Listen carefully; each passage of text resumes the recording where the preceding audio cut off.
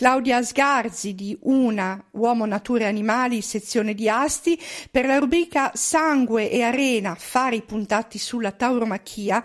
In questa puntata ci parla del trattamento riservato ai tori allevati e destinati alle corride. Sono Claudia Sgarzi del Comitato contro le corride. L'argomento di cui vi parlo oggi non sarà certamente piacevole, ma è giusto che voi ne veniate a conoscenza. In tutti i paesi del mondo esistono i disonesti, i sadici, i delinquenti, gli assassini, ma in pochi paesi, come in Spagna, la crudeltà e il sadismo sono legalizzati. Tace la Chiesa, tace il governo, facendo così il gioco degli sfruttatori della sofferenza. La Chiesa e il governo fanno pure il gioco di un pugno di imbecilli che, non riuscendo forse a dimostrare in altro modo la propria virilità, cercano di apparire veri uomini attraverso pubbliche atrocità. In Spagna, Portogallo, Francia del Sud, Messico e tutti i paesi dell'America Latina si fa strazio di animali sia nelle corride che nelle feste patronali, nelle feste religiose. Vari fonti di protezionisti spagnoli ci informano che si usa torturare il toro anche prima della corrida per renderlo meno pericoloso e nello stesso tempo per far sì che non si accasci, impedendo così l'effetto dello spettacolo.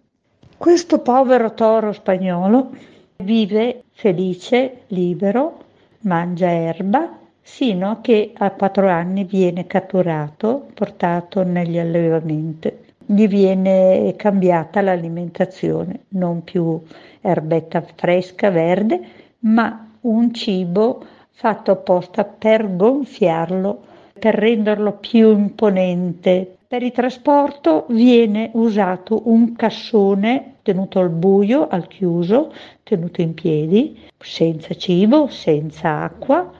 Il viaggio dura 12 ore, anche più, sempre in questo stato. Quando arriva nella città dove viene toreato, 24 o 48 ore prima dello spettacolo, viene bloccato e gli vengono somministrate delle manipolazioni.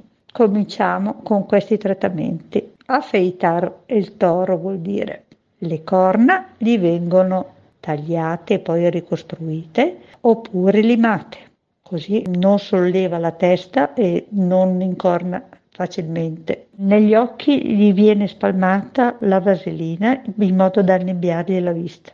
Della stoppa gli viene introdotta nelle narici e nella gola per rendergli difficile la respirazione.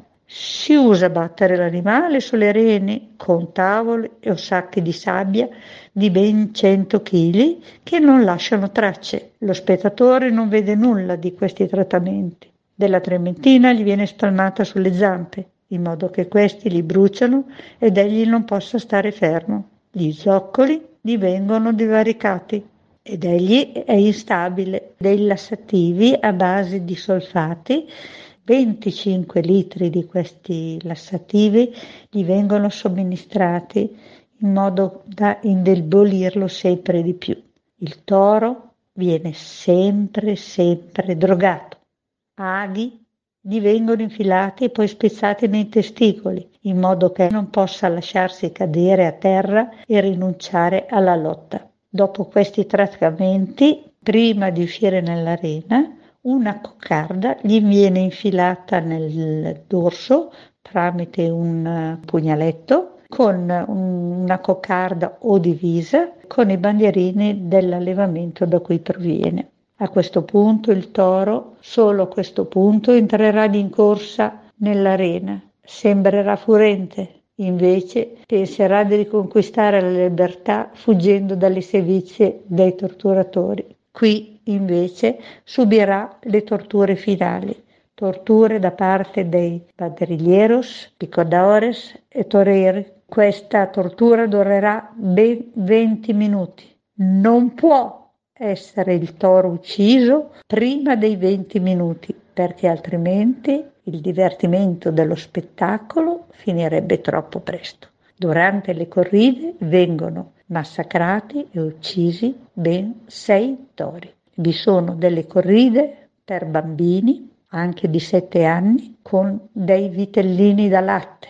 Questi vengono uccisi da questi bimbi e subiranno la fine del toro. È una cosa veramente vergognosa. Altra vittima delle corride sono i cavalli, tutti drogati con una droga che si chiama cioccolato. E le corde vocali vengono tagliate in modo che non debba infastidire gli spettatori quando viene incornato dal toro, così non può nitrire. Gli occhi gli vengono bendati, dei malloppi di cotone gli vengono infilati nelle narici e nelle orecchie in modo che non possa sentire il toro. Un materassino gli viene messo sul dorso in modo non da proteggere il toro, ma semplicemente perché non si debbano vedere le viscere che escono dal ventre quando il toro viene sventrato. È una cosa vergognosa, deve finire.